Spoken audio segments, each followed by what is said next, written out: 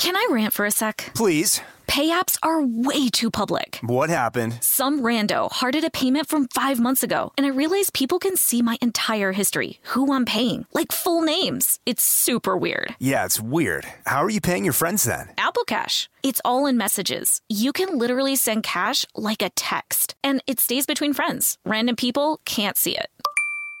Did you just pay me $1 on Apple Cash? Shh. Services are provided by Green Dot Bank. Member FDIC. Terms apply. This episode is brought to you by PNC Bank, who believes some things in life should be boring, like banking. Because boring is safe and responsible, level-headed and wise. All things you want your bank to be. You don't want your bank to be cool or sexy. Sexy is for 80s hair bands, not banks. That's why PNC Bank strives to be boring with your money so you can be happily fulfilled with your life. PNC Bank, brilliantly boring since 1865. Brilliantly Boring Since 1865 is a service mark of the PNC Financial Services Group, Incorporated. PNC Bank, a National Association, member FDIC. The state of Tennessee is one of the few places where the sounds are just as breathtaking as the sights. Whether that's live music at a historic music venue, the crack of an open fire at a campsite in the wilderness, or hearing kids laughing as they explore what's right around the bend, Tennessee just sounds perfect. Start planning your trip at tnvacation.com. Tennessee sounds perfect.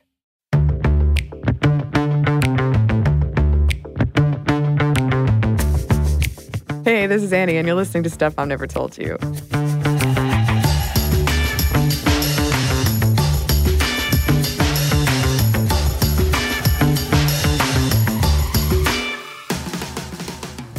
And it's gift-giving season, for some of us anyway.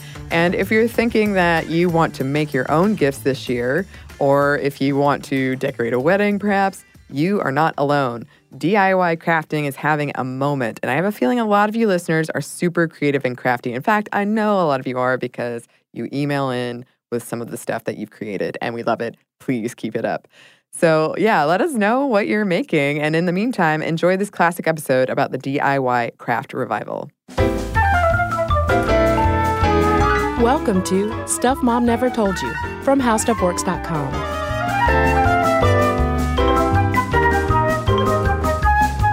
Hello and welcome to the podcast. I'm Kristen. And I'm Caroline. And Caroline, I think I've shared this with you before. When I was younger, as in during my childhood, my mom taught me and my sisters how to cross stitch, and I learned how to crochet, and I spent a lot of time doing that kind of yarn work, needlework. I attempted to learn how to knit, but that's as far as my skill set got me. I have no such skill set to speak of. I made a gem Halloween costume a couple years ago, and man, those stitches on the silver belt that I had to make were embarrassing. Pretty the chunky kind of stitches. Yeah, it was just like up and down, in and out. Hey, but there you go. You're sewing. I will say though, after reading up for this episode on the revival of crafting and handmade, I want to pick up my crochet needles again. Yeah, I want to make something. I don't know what, but I've got a hankering to make something. Yeah, well, it's also the holiday season, and one of the reasons why we wanted to talk about crafting is because with gift buying these days, a lot more people are turning to local sellers and looking specifically for handmade crafted items. Yeah, I actually bought my boyfriend one of his Christmas presents is something that is handcrafted by an artisan somewhere, I don't know, New Jersey or something. I don't really know where it's from, but it is handmade, and I can't say what it is on the podcast. In case he listens? Yeah, I don't know if he listens or not. Well, just in case. But follow-up question, though, Caroline. This won't give anything away. Okay. Can you say whether you bought it on Etsy? I did not buy it on Etsy, but I bought it on another website that features very small production type of projects. Okay. So an Etsy type of store. Well, we've got to talk about Etsy when it comes to holiday shopping because this past Black Friday weekend, they had their hugest sales weekend ever. they had a 60% year-over-year increase in sales compared to last year, which you don't need to have a degree in business and marketing to know that that is a lot. That is a lot. And it's interesting to read the trend stories about Etsy around this time every year, because every single year the lead is like, holy goodness, Etsy is selling even more stuff than they did last year. The percent increases are ridiculous. And the website enjoys 42 million unique visitors per month, going to more than 800,000 shops filled with 15 million products. I know that when I go on Etsy, just as like a casual browser, if I'm not specifically looking for something, it can be overwhelming. There is so much stuff on there, and you kind of have to weed through a lot too. Yeah, and for people out there who are really invested in crafting and handmade, don't worry, we aren't just going to talk about Etsy, but I feel like Etsy is such a household name, and one of the big reasons, I would say, for crafting kind of re-entering the mainstream in the past 5-10 years. And the incredible thing about Etsy is how quickly it has picked up speed, because as a website, it turned profitable in 2009. It had only been live at that point for less than 4 years, which, if you know anything about digital marketing, turning a profit that quickly is pretty good. And by 2012, it was generating almost $900 million in sales alone. Yeah, which is pretty darn impressive that many people are spending that much money on handmade or mostly handmade goods. Etsy itself charges about 20 cents for every item listed and makes about 3.5% of every sale. And that said, though, a minority of sellers are full-time Etsy-preneurs. I actually know of a woman here in Atlanta who started a business on Etsy a few years back, just making really cute handmade labels for things like preserve jars and labels. Now she does a lot of things for like wedding place cards and things like that. And now she does this still on the side of her full-time job. But Caroline, she's making probably $25,000 extra a year. Whoa. Yeah. Whoa. Yeah. That is so much more money. It's incredible. That is incredible. And I mean, that's also so much more money than just your average Etsy seller makes. That's true. Yeah. She's definitely at the top of her game in terms of that, because the average seller is making under $4,000 a year, actually. Right. So basically just enough to notice a difference in your income and be able to pay for things, but not enough to quit your day job, basically. Mm-hmm. But nevertheless, even though people, and it's largely women, aren't making enough to just retire on and have an Etsy retirement fund, it's still a new kind of industry. Right. It's this thing, it's part of a growing micro business economy, basically. And a lot of people talk about how the government fails to capture a lot of these sellers that exist in these informal economies. They're kind of falling through the cracks, because if you think about it in terms of like the larger economy, we're in an interesting time now. We're kind of coming out of the recession and everything, but we still have middle class issues. We still have issues of the disappearing middle class and people not being able to find work. And so the majority of Etsy sellers are combining multiple sources of income. Only 26% have full-time jobs outside of Etsy. And one feature of Etsy that is really appealing to women, and particularly moms, is that the childcare issues with an Etsy job are obviously about as flexible as you can get, because you are oftentimes working in your home, or as some women will describe how, after the kids will go to bed, then they can start sewing, working on their projects. And I mean, I think it's clear from what we're talking about that Etsy businesses are serious business for a lot of people. Etsy did a 2012 survey looking at, I think, more than like 5,000 of their sellers, and found that 74% of sellers say their shops are their businesses. And 91% of those want to grow their sales, but only to something that they themselves can manage. So The bulk of people on Etsy, I would venture to say, are not trying to create some mega corporation from their sewing or their stuffed animals or whatever, things like that. They still want to be considered a small-time crafter. Mm-hmm. But that extra income, especially in this economy, can make a huge difference for a lot of people. But more broadly speaking, some people point to Etsy as a sign of a craft revival that we're in. Chris Anderson, who's the founding editor of Wired magazine, called it the maker movement. And other people have given it other terms. Your crafters, your makers, your handmade artisans, whatever you want to call it. There is certainly a resurgence in people making things maybe more slowly and by hand and in smaller numbers. And so this actually kind of harkens back to an interview that you fair listeners might have listened to previously that we did with Emily Matcher, who's the author of Homeward Bound. And she's a big part of this, quote unquote, new domesticity movement. Yeah, she focuses a lot on all of the various kinds of crafts that people are doing and how that even extends into people are doing homesteading and having backyard chicken coops and how all of those different things intersect. But when we look at this craft aspect, it's interesting to see how it started, because it did not start with Etsy, as I'm sure a lot of listeners know and are waiting for us to hopefully say. No, it did not start with Etsy. In the book, which is also a documentary, Handmade Nation by Faith Levine and Courtney Heimerl, they have a delightful timeline of what they call the new wave of craft.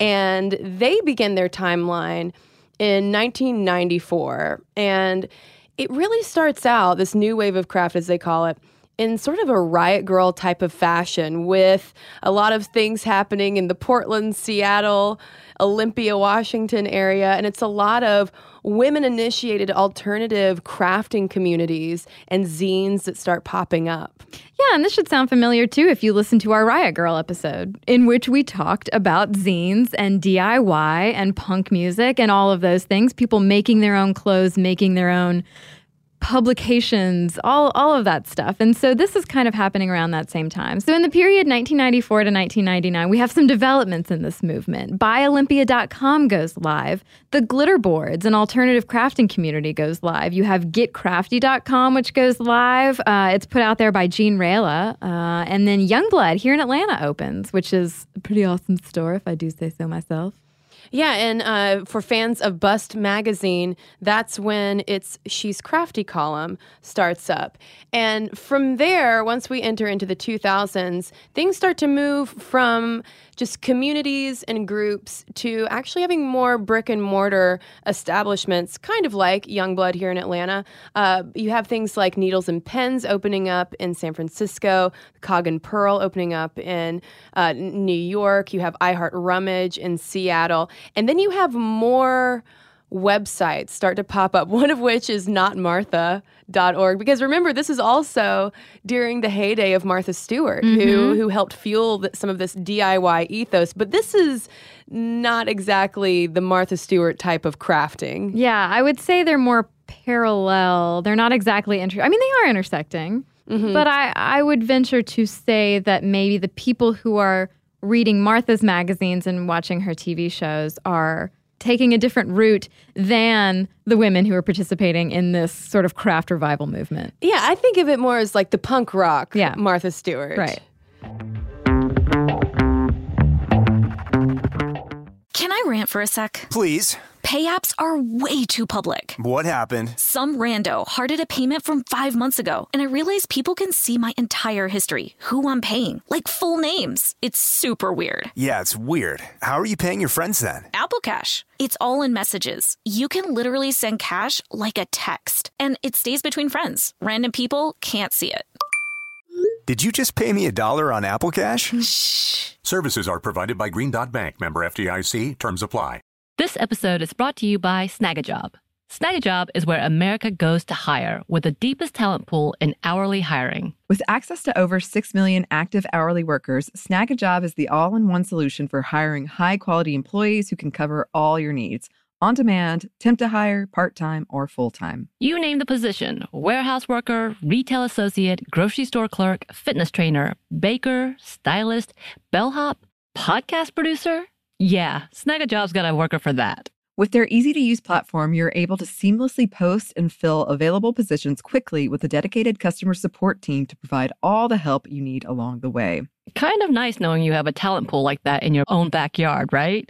Snagajob is the partner you need to keep your business running smoothly. Visit snagajob.com or text SNAG to 242-424 to talk to an expert. Snagajob.com, where America goes to hire. This episode is brought to you by PNC Bank, who believes some things in life should be boring, like banking. Because boring is safe and responsible, level-headed and wise. All things you want your bank to be. You don't want your bank to be cool or sexy. Sexy is for 80s hair bands, not banks. That's why PNC Bank strives to be boring with your money so you can be happily fulfilled with your life. PNC Bank, brilliantly boring since 1865. Brilliantly Boring Since 1865 is a service mark of the PNC Financial Services Group, Incorporated. PNC Bank, a National Association, member FDIC.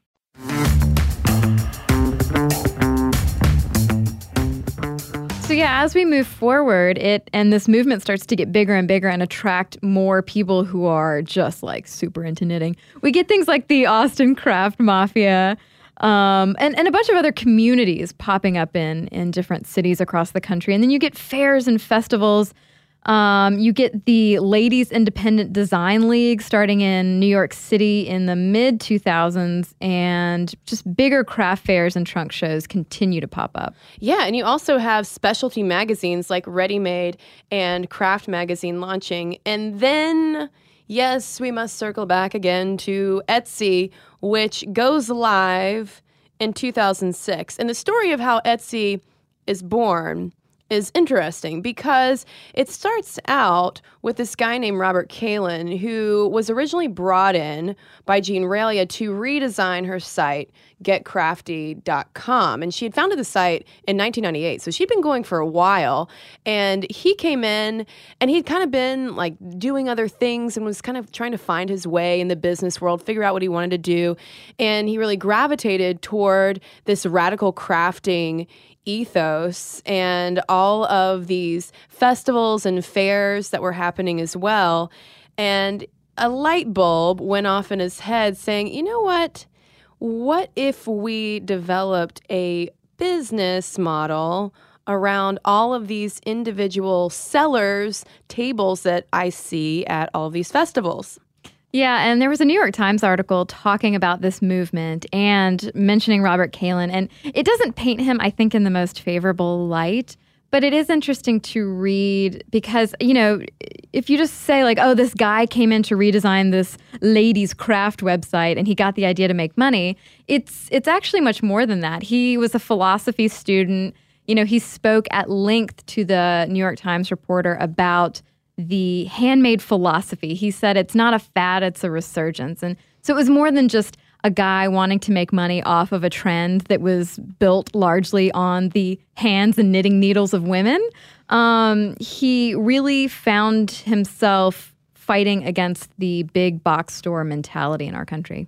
Yeah, I mean, there was definitely a very real idealism that was going into the founding of Etsy, and it took off pretty quickly because by late 2007, it had 70,000 sellers, 90% of whom were women. And on July 29th of 2009, it achieved its 1 millionth sale.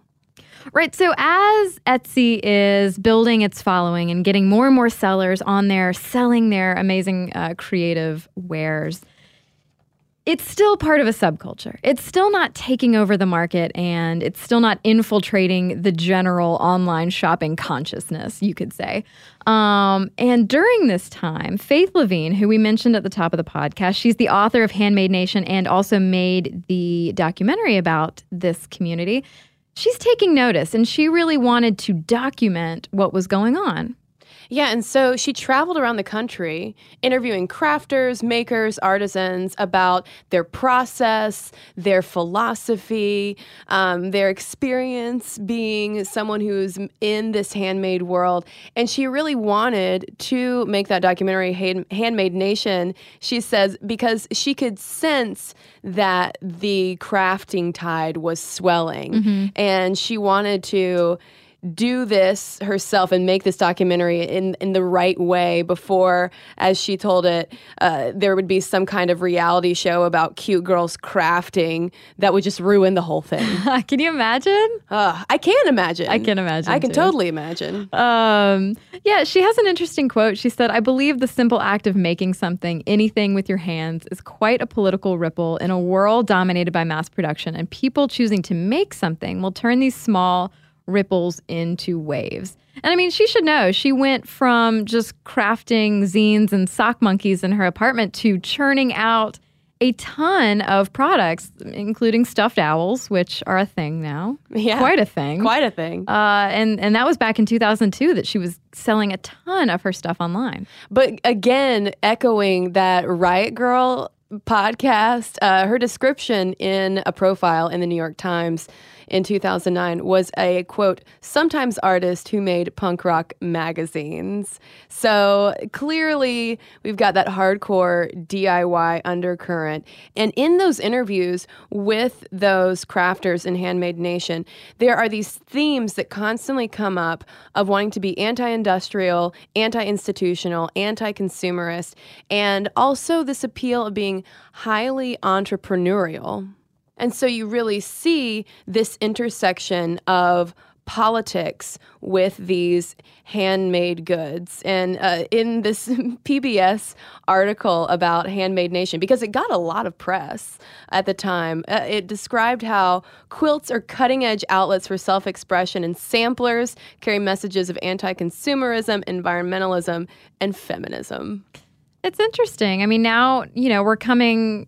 I feel like this is a conversation that we've had, obviously on different topics in the podcast before about things that are considered feminine being reclaimed. And, it's part of this quote unquote new domesticity, a term itself which doesn't necessarily sit well with everyone, but more of just that political movement towards, okay, well, quilting is such a woman thing, but I'm going to do it and it's going to be radical because, it's part of a new upsurge of creativity, of creation. Yeah, and there are even crafters out there who specifically make hand goods, not so much for the utility or for home decor, whatever you want it to be, but actually to make a direct political statement. So you might have people like yarn bombers out there who are going and wrapping up different things out in structures out in parks or just like out in public spaces. And there is a term for this. It's called craftivism,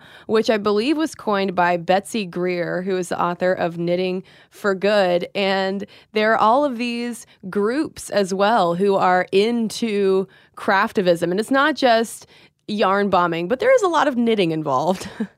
Yeah, and these groups include people like the Anarchist Knitting Circle, the Revolutionary Knitting Circle, and Micro Revolt. And it's funny, Kristen and I read this study that talked about this whole craftivist movement and the gender aspects of it, and how this is not Martha's crafting. You're taking something like, knitting, which happens in the home, and it's traditionally like your grandmother doing it.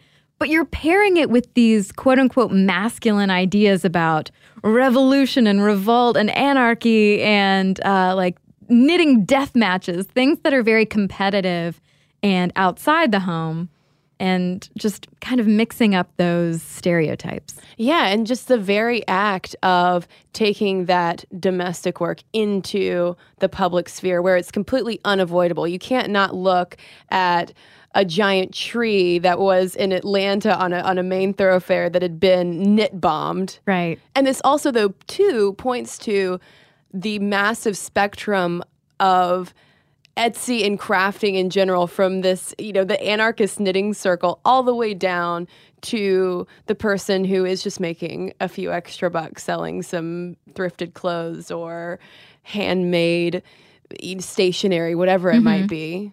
It's kind of fascinating to see how all of these different people are being united, knit together, if you will, through this movement. Yeah.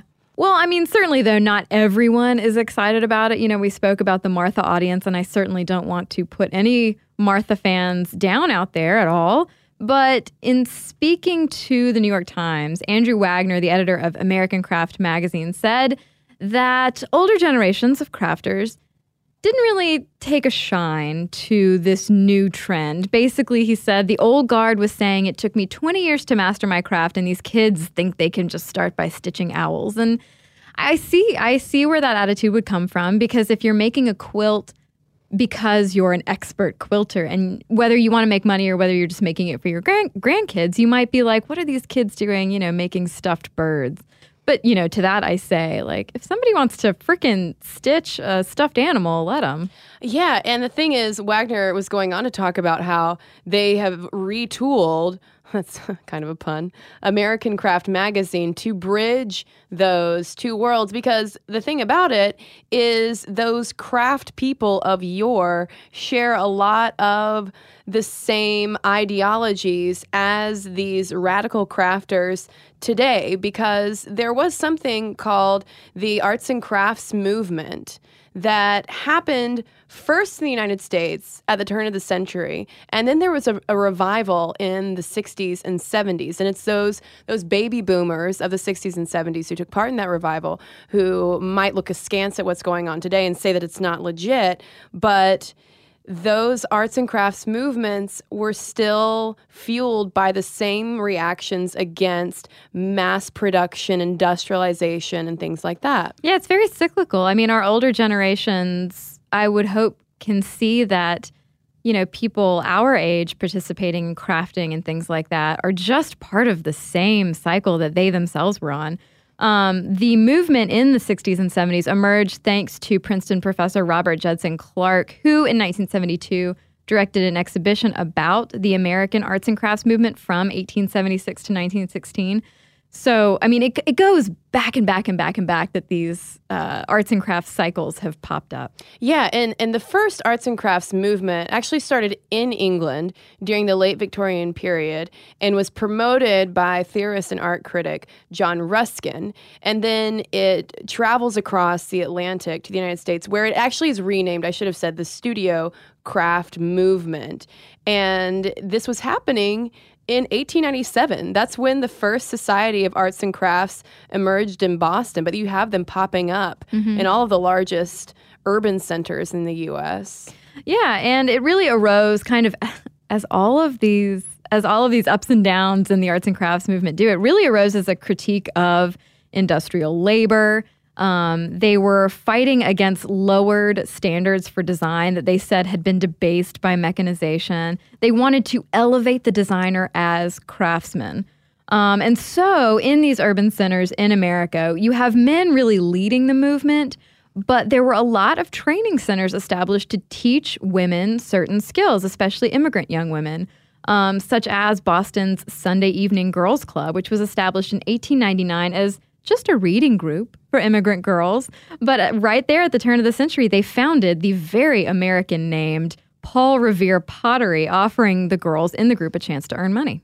Yeah, and pottery was often taught to women along with metalwork, textiles, and jewelry making. So these are really interesting skills, and to think about that happening in the late 1800s, early 1900s is pretty fascinating, just because of how you still see similar kinds of things happening today. Direct outreach of teaching people maybe in lower income communities how to make handmade goods that they can then sell and create supplementary income. And from there, though, you do have it trickling into more mainstream outlets. The Metropolitan Museum of Art noted how in the early 20th century, you have magazines like House Beautiful and Ladies' Home Journal that really took these ideas of elevating design and craft in the home and interiors and popularizing them. I love House Beautiful. Yeah, I mean, it's almost too aspirational for me at this point. Yeah. But it is fascinating to think of a magazine like Ladies Home Journal, A House Beautiful, in the hands of maybe an upper middle class woman at the time who, unbeknownst to her, is reading about things that were really seeded by a lot of radical socialists at the time. Yeah, and I think, the socialist roots were definitely stronger in England during the rise of their arts and crafts movement.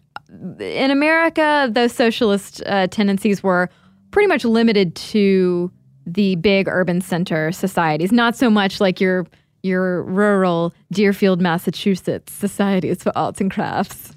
Yeah, and it was in the 60s and the 70s with that Princeton professor that you mentioned, Caroline, where he really uncovered this past movement and the mostly male designers of note from the time. And so you have that resurgence, and no big surprise that it would happen at that time during so much social upheaval in general and so many reactions against massive institutions. Yeah, but it's interesting that a lot of these crafting movements kind of circle around activities that are so often considered a home sphere, a woman's sphere activity, kind of. Well, and speaking of which, that's something that you see especially happening in the 70s because you're now in second wave feminism. And so you see a similar reclamation of women's work in artistic movements. And this is going back to that paper we mentioned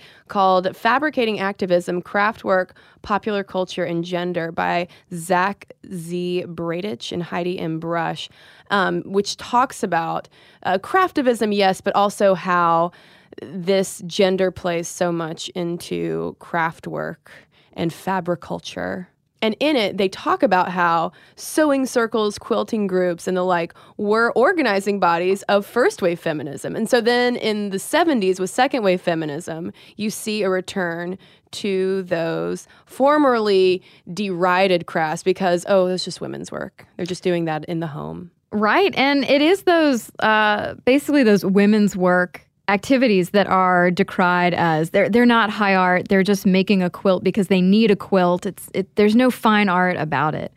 And you have Lucy Lippard, who in 1973 wrote an essay called Household Images in Art, in which she says that during the women's movement, women had the confidence to begin, quote, shedding their shackles, proudly untying the apron strings, and in some cases, keeping the apron on, flaunting it, and turning it into art.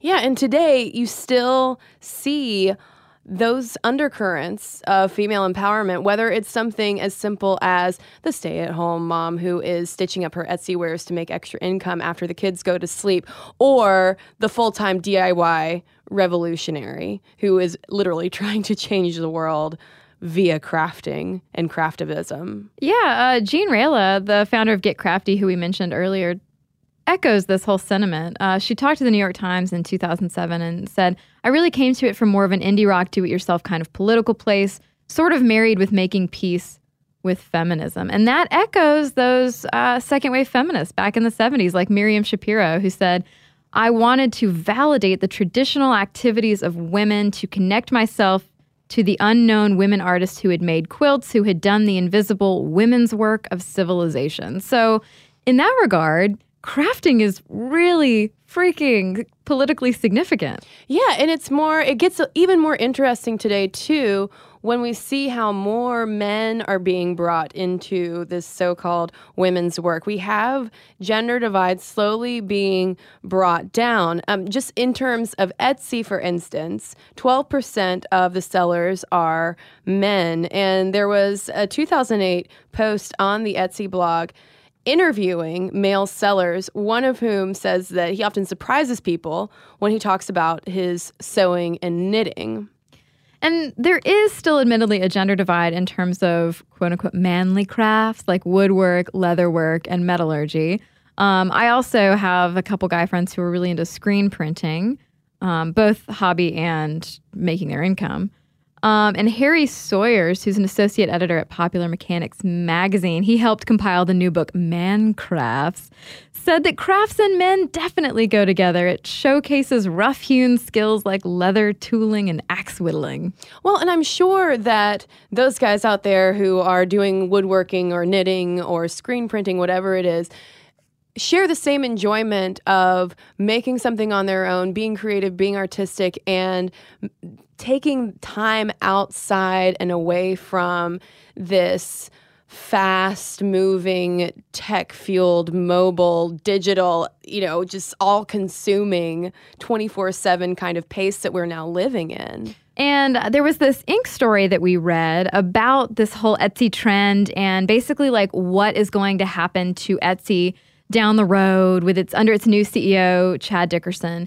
And it interviewed this guy who had been working in a great office job, stable, making good money. But he felt so disconnected from the world at large and wasn't able to be the kind of creative person that he wanted to be. So he ended up starting to make leather goods, like bags and stuff. And he started to feel really fulfilled, and it took off, and he was selling a bajillion bags. And finally he was like, I can't even stay on Etsy anymore because I followed my true passion and I'm making these bags and I get to be creative, but there's no way that I can keep up with consumer demand for my stuff and still stay quote unquote handmade on Etsy. Well, didn't you mention at the top of the podcast with that Etsy survey how a lot of people want to keep their stores to a manageable size? Yeah, a lot of people do. Which you can't make a ton of things if you are one person. Yeah. And you have a lot of people, especially this time of year, where they are working 24/7. Speaking of a 24/7 environment, but working all hours just to meet the holiday demand, because so many people do want handmade now that it's actually taxing the people who are making all of these goods. And so that is the big question, though, for crafting, and especially with its intersection with Etsy and how big Etsy has become. It's people wondering whether or not that original ethos of small and environmentally conscious and anti-consumerist, whether those philosophies have just been watered down the larger that the business itself has gotten. Mm-hmm. Yeah, a lot of people are none too pleased with the direction they see Etsy going because CEO Robert Kalin was removed by the board recently, and so Chad Dickerson took over. And Etsy has really flourished under him, depending on what your definition of flourish is. I mean, there's a lot more sellers making a lot more money, and Dickerson really had to wrestle with the idea of how do you make more money as a website, as a business, when your sellers, your most successful sellers, grow and then are forced off the website, like that guy who made bags and leather goods and stuff. Like once you hit a certain point on Etsy,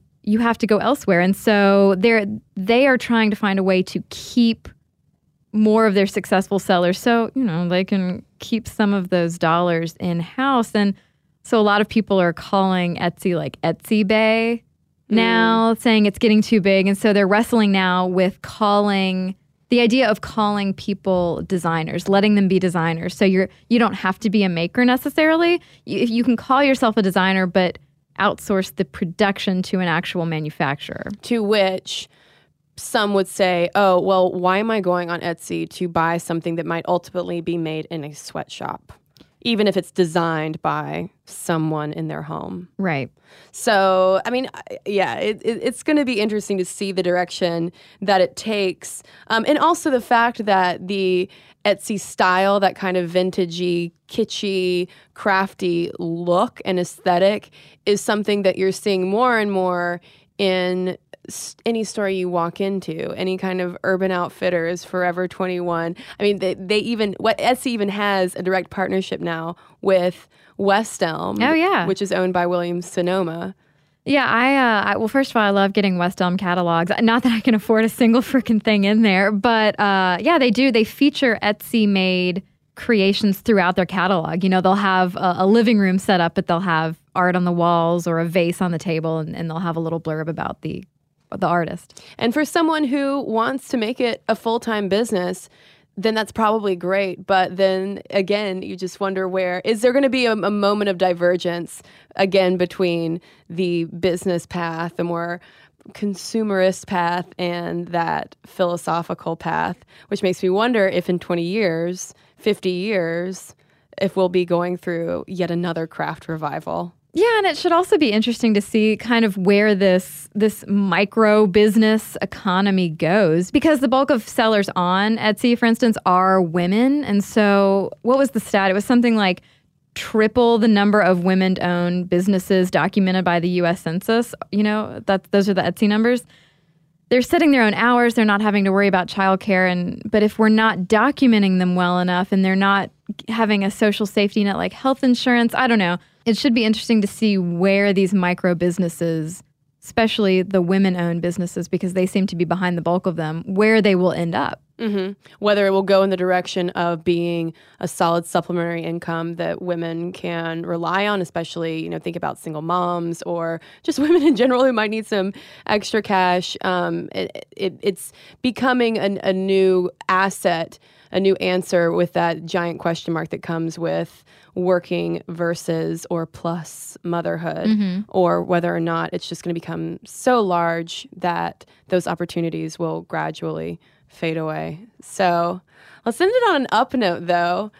Since it's the holidays, support handmade local goods. Oh, yeah. I for one, am going to visit Youngblood Boutique very soon to look for a present for my boyfriend's mother because, you know, I mean, it just always looks more thoughtful. And it is more thoughtful, I feel like, to take time and look through handmade crafted things. Absolutely. And one of my favorite things to do, sorry if you're one of the million people that I've given this to, but one of my favorite things to do for presents is go around to some of the local boutiques in Atlanta and get family members local stuff, whether it's locally made jams or locally made jewelry.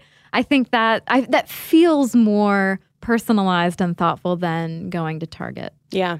Yeah. Although nothing against Target. Hey, I shop there all the time.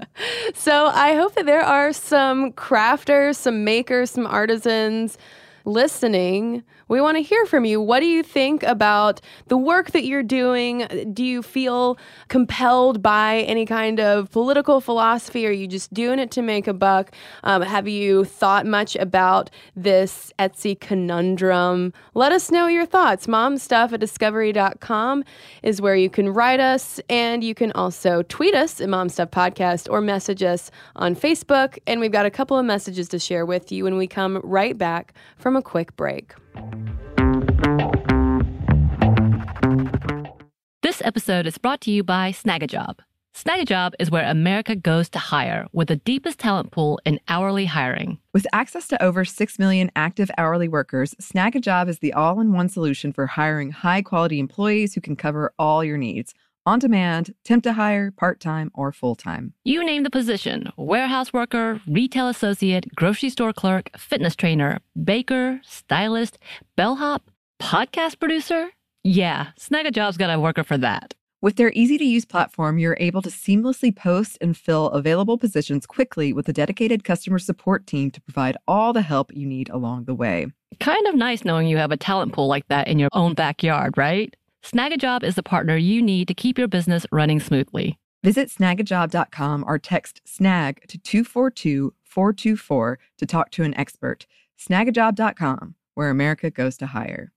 This episode is brought to you by PNC Bank, who believes some things in life should be boring, like banking. Because boring is safe and responsible, level-headed and wise. All things you want your bank to be. You don't want your bank to be cool or sexy. Sexy is for 80s hair bands, not banks. That's why PNC Bank strives to be boring with your money so you can be happily fulfilled with your life. PNC Bank, brilliantly boring since 1865. Brilliantly Boring Since 1865 is a service mark of the PNC Financial Services Group, Incorporated. PNC Bank, a National Association, member FDIC.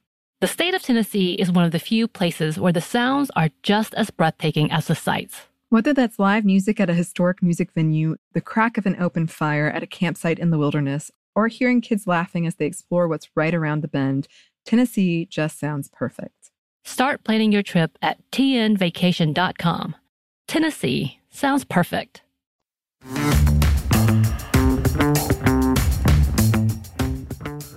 And now, back to our letters. And we've got a couple of letters here from our 2-part series that we did on rape and sexual assault in the United States. And this one is from Joseph. And the subject line is men's role in stopping rape. He writes, "This has been a very important subject to me as my wife is a victim of rape and sexual assault. When hearing these stories from her, I couldn't help but get angry and encourage her to report the incidents to the police. She did not, unfortunately, because she did not believe that there was enough evidence for anything to be done. They had occurred a while back before we met, and the perpetrator was someone she knew well. Feeling a bit helpless, I turned to the internet for more information on how to get involved in stopping sexual violence and increasing the rate of reporting. In my searches, I learned more and more about rape culture and the social constructs around it. Over time, I have come to notice that even in the effort of understanding and stopping rape, the concentration is much more on who gets raped and not on who commits rape. Even the vocabulary concentrates on female victims of rape and not sexual violence against women. After watching an amazing TED Talk from Jackson Katz, PhD, I came to the belief that we should be talking more about men's sexual violence. It has to be recognized that this is not a woman's issue primarily, but instead, it is first a men's issue. Why are men so sexually violent, and how do we get men to be less violent are much more important questions than why do so many women get raped, and how do we stop women from getting raped. To end this on a positive note, I have found that I am by no means the only guy out there trying to change my way of thinking and that of my peers. The Good Men Project and Men Can Stop Rape are just a couple of organizations devoted to giving men guidance on engaging other men in these topics and encouraging education about consent. I hope you can at least mention our 2 groups on the podcast, since I'm sure you have plenty of male and female listeners who want to get involved. Love the podcast, and thank you for having the courage to speak openly and raise awareness." So thank you, Joseph. I have a letter here from Evan. She is a sophomore in high school. She says, "I really want to thank you for your sexual assault series from these past few weeks. It's an issue that's really close to my heart and that seems to be horribly misrepresented in general. High school is infamous with the constant stories about people being sent home for wearing leggings to school and whatnot. I do have good news, though. This past year, I've noticed my school really taking initiative to bring rape culture and especially slut-shaming out of the dark. I'm a columnist on my school paper, and last year we ran a column about Todd Aiken's musings. In our first issue this year in September, we covered the Chicago Slut Walk on the front page, and my slut-shaming column was in that issue as well. The reaction was overwhelming, particularly this year. We received a ridiculous number of letters from people who've experienced slut-shaming, as well as boys telling us it got them thinking. The goal of a columnist is always to start a conversation, and so I'm thankful to be in an educational environment that's accepting of these discussions. I guess I just wanted to share a positive experience regarding rape culture in the educational environment because we hear so much about schools being unsupportive. Thanks again for being so great. And thank you for being so great, Evan, and participating in a very important discussion." Yeah, and hey, becoming a student journalist. Just like you and me. Hooray. Very cool. And thanks to everybody who has written in. Momstuff@discovery.com is where you can send us your letters. You can also follow us on Twitter at MomStuffPodcast. You can find us on Facebook. You can follow us on Tumblr at StuffMomNeverToldYou.tumblr.com, as well as on Instagram at StuffMomNeverToldYou. And of course, you can also check us out on YouTube. It's youtube.com/StuffMomNeverToldYou. And don't forget, folks, to subscribe. For more on this and thousands of other topics, visit HowStuffWorks.com.